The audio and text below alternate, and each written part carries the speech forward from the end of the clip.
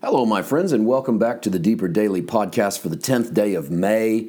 I am Paul White, and I am so thankful you're with me. I will be in Floyd's Knobs, Indiana this weekend. That is on the north side, I guess, would be the way to say that. I'm not really sure. I haven't looked at a map, but it's just outside of Louisville, Kentucky. It's on the Indiana side of the Ohio, and we will be there this weekend doing Thursday night, Friday morning, Friday night. We have a Q&A on Saturday morning, and then I'll preach in the host church there on Sunday morning. All the info, I'm not going through all the info, just giving you some of the start times or service times. All the info is on our website, paulwhiteministries.com/schedule. Come be with us. Jamie Englehart's the host. He will be speaking on Friday morning as well, and very excited about seeing my friend Jamie and seeing some people who we don't get to see often. There will be people there from around the world, and it's always a good time to fellowship with God's people and see what he would have us to say to them. Okay, would you say a prayer for us as we travel? And also as my wife travels, she will be driving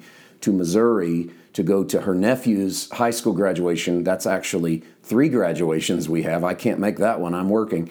Then she's going to drive over to Louisville and meet me for a service or two, and then we're going to drive home. So pray for her, safe travels, that all goes well and goes smooth. And of course, we're going to record those, or they're going to record those. Someone's going to record those services, and we're going to have them all on our website. Eventually, we'll start dropping those each week. Okay, 1 Timothy chapter 1, verse, let's put 8 with 9, because it doesn't make a lot of sense if we don't. Paul says this: we know that the law is good if one uses it legitimately or lawfully. And we talked about that yesterday. Now listen to 9, and really 9, 10, 11.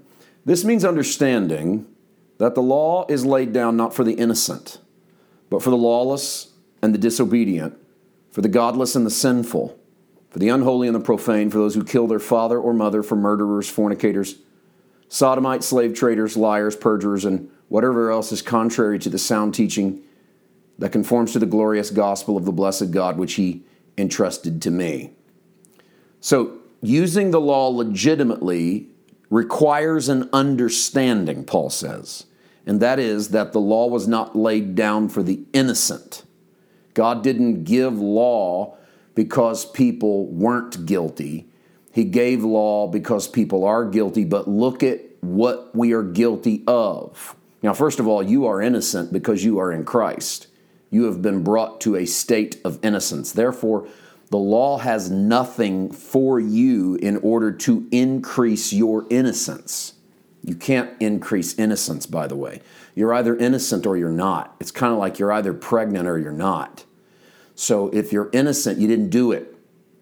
The law is for those of us that did it, for whatever it is. Well, Paul gets pretty specific while being relatively general. I know that sounds like a oxymoron, but he really does. He actually is more specific than he appears on the surface. Listen to these again. Lawless and disobedient, godless and sinful, unholy and profane. They kill their father, their mother, they murder, they fornicate, they sodomite, they slave trade, they lie, they perjure, whatever else is contrary to sound doctrine, teaching. So it sounds sort of ambiguous, like here's a bunch of stuff, but when you start to break them down, they're how we treat our neighbor. They are how we handle the people on the earth. We don't kill them. We don't break covenant with them. We don't rape them. We don't trade them. We don't lie to them. We don't falsely accuse them. So why did God give the law? Paul said in Galatians he added it because of the transgression. And that could have a lot of meanings. We talked about this some time ago when we were in the Abrahamic story and we jumped over to Galatians. I told you then that I think when Paul says the law was added because of the transgressions, I personally think that what Paul is saying is God added the law because we didn't know how to treat each other. There was no internal plumb line of the Holy Spirit that taught you how to treat one another. Without that, we had the external law. And that external law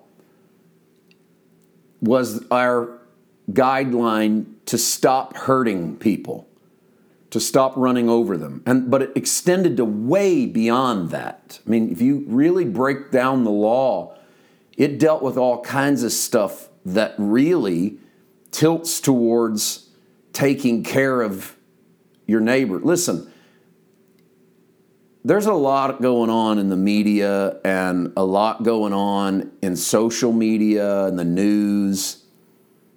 People are taking sides on stuff that in some respects I don't think they've studied at all.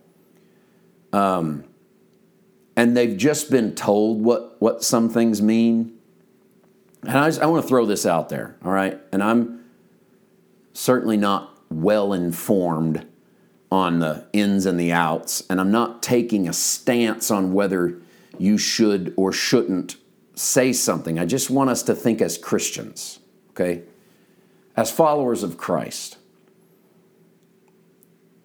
We hear that someone is saying something, doing something, teaching something, and then we hear that they probably shouldn't do that because it's this, and we lump everything under this, whatever this is. And if we're not careful, the quote-unquote this that we're lumping everything under might actually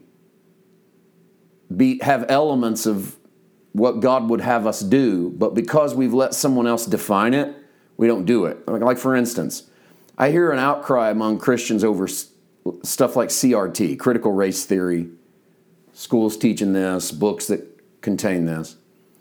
And I don't have anything to add to the argument about whether or not that should be. But I do, as a minister of the gospel, have something to say about Christians lumping everything under stuff like CRT that sounds like something they don't want to talk about. For instance, I had a pastor recently who was talking to someone, a believer. He was in a church talking to a believer, and the individual said, "Man, the church is messed up right now. There is a lot going on," which is sort of a blanket statement. Sure, there's a lot going on. And he said, it really just comes down to you got to love God and we got to love our neighbor.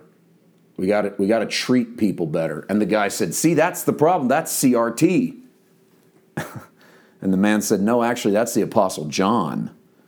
I know it's an extreme example, but the truth is that if when you hear how you should treat your neighbor, it riles you up politically, maybe you're spending more time in the politics than you are with the Bible. I don't care really where you fall on what is or isn't a certain political ideology. My focus, and I think yours too as a follower of Christ, is what does Jesus say? The law was laid down so that people stayed off their neighbor's backs. You know why you don't need the law? Well, first of all, you don't need the law for righteousness because it never made you righteous anyway. You know why you don't need to be hammering the law? Because you have the Holy Spirit that teaches you how to love people. But we still shouldn't get mad at hearing the texts that tell us to love people because we think it's either A, legalism, or B, some neo-CRT teaching. But the truth is that the law is good. It's just not good for righteousness. You have a higher law. Jesus said, a new commandment I give you. Love one another as I've loved you. That's how we should navigate our world. Deeper into 1 Timothy tomorrow. See you then. God bless.